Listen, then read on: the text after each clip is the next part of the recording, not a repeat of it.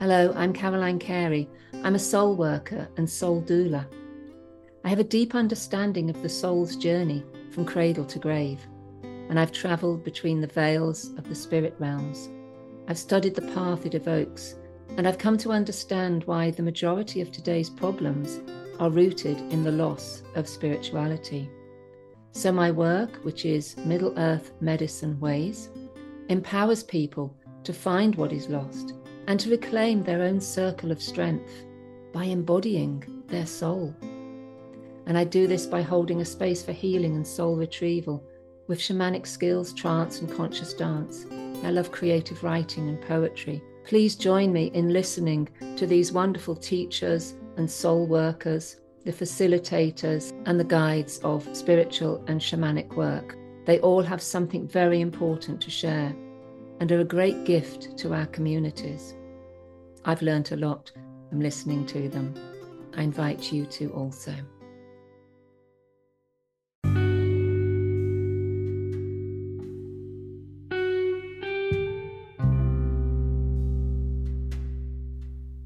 And we arrive halfway around the Wheel of Soul's return. We have visited the dreamer, the innocent or the golden child, and we have visited the spirit rebel. And we have immersed ourselves as an apprentice to do the personal development work that is necessary to get to know ourselves a little more deeply and more fully. We arrive then at the artisan, the lover of life. Presenting my art to the world, created from my own seed, grown through the gold of my potential, it continues. I parent this one, this new being. It is coming to age, and I watch it grow, compelled to witness as my hands do the work of my soul, revealing one step at a time the talent that shows itself. I am the maker, the celebrator, the call from the ashes, the woven web that has held this craft, this project, this idea, freeing itself so I can show, so I can know the creative force within me. We remember that the mystery conspires to bring us into our own true profession. That is part of the contract. It cannot be another way.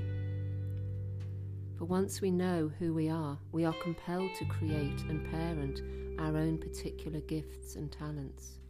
We make a commitment to the process, saying yes to the creative being we were born to be. There is no need now to fear that creativity, whatever it is. If our life has been based on the ability to manifest, to create from the dream, to be curious with fascination and intrigue, to release ourselves from all that has prevented true growth. We learn about our path through repeating patterns and become the path itself. Yes, we become our creative path itself.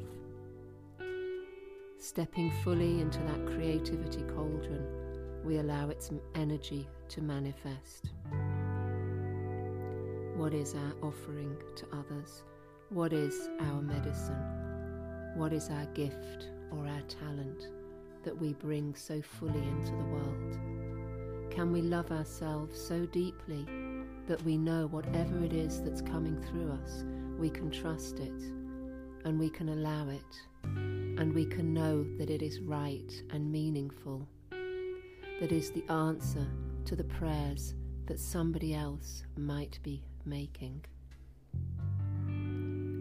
The artisan helps us to create from our own wounds, to see our wounds for what they truly are, to turn them into that medicine for others. So we might take up our drawing boards, we might take up our paints and crayons, we might take up our pen and begin to write that book. We might do many, many things that the innate quality within us would have us do. What we do recognize is that it is our journey that is unfolding through us and becoming that gift. The artisan learns to parent that gift, just as any parent would support their child to come into the world.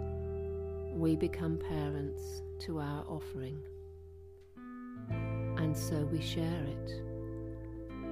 But we learn to love it first, and to know that it is not manifest of our own ego. It is manifest by the hands of God. And we are here simply as a channel to express that in the world. And as soon as we start to believe that it is not good enough, that is when we remove God from the picture. As soon as we start to think that we're too inhibited, that we're not able, that we're not creative enough, that we don't have the right quality or experience or capability, we remove God from our gift and we make it all about ourselves. So we might take ourselves out of the picture and trust that what God intended for us is now being manifest, and we trust that.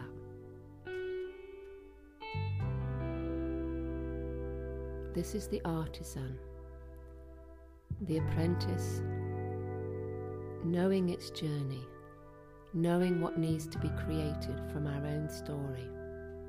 We put our hands to work, we put our hearts to work, we put our minds to work, and we begin to realize and manifest what is ours to do.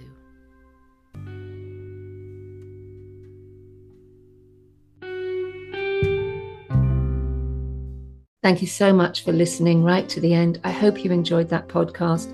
And remember, you can be in touch with myself or this speaker. My website is middleearthmedicine.com. We have a wonderful membership platform that you can join for just £5 a month. And we have lots of recordings and interesting information that we can share with you there, plus meeting online with regular groups. You can also find the details of our speaker in the box below with their links, their websites, and a little bit of information about them. Thank you for joining me and being part of this Middle Earth Medicine community. I hope you'll listen to our next show. Please follow, share, like, whatever you can do to help this community to grow. We really appreciate you. Thank you.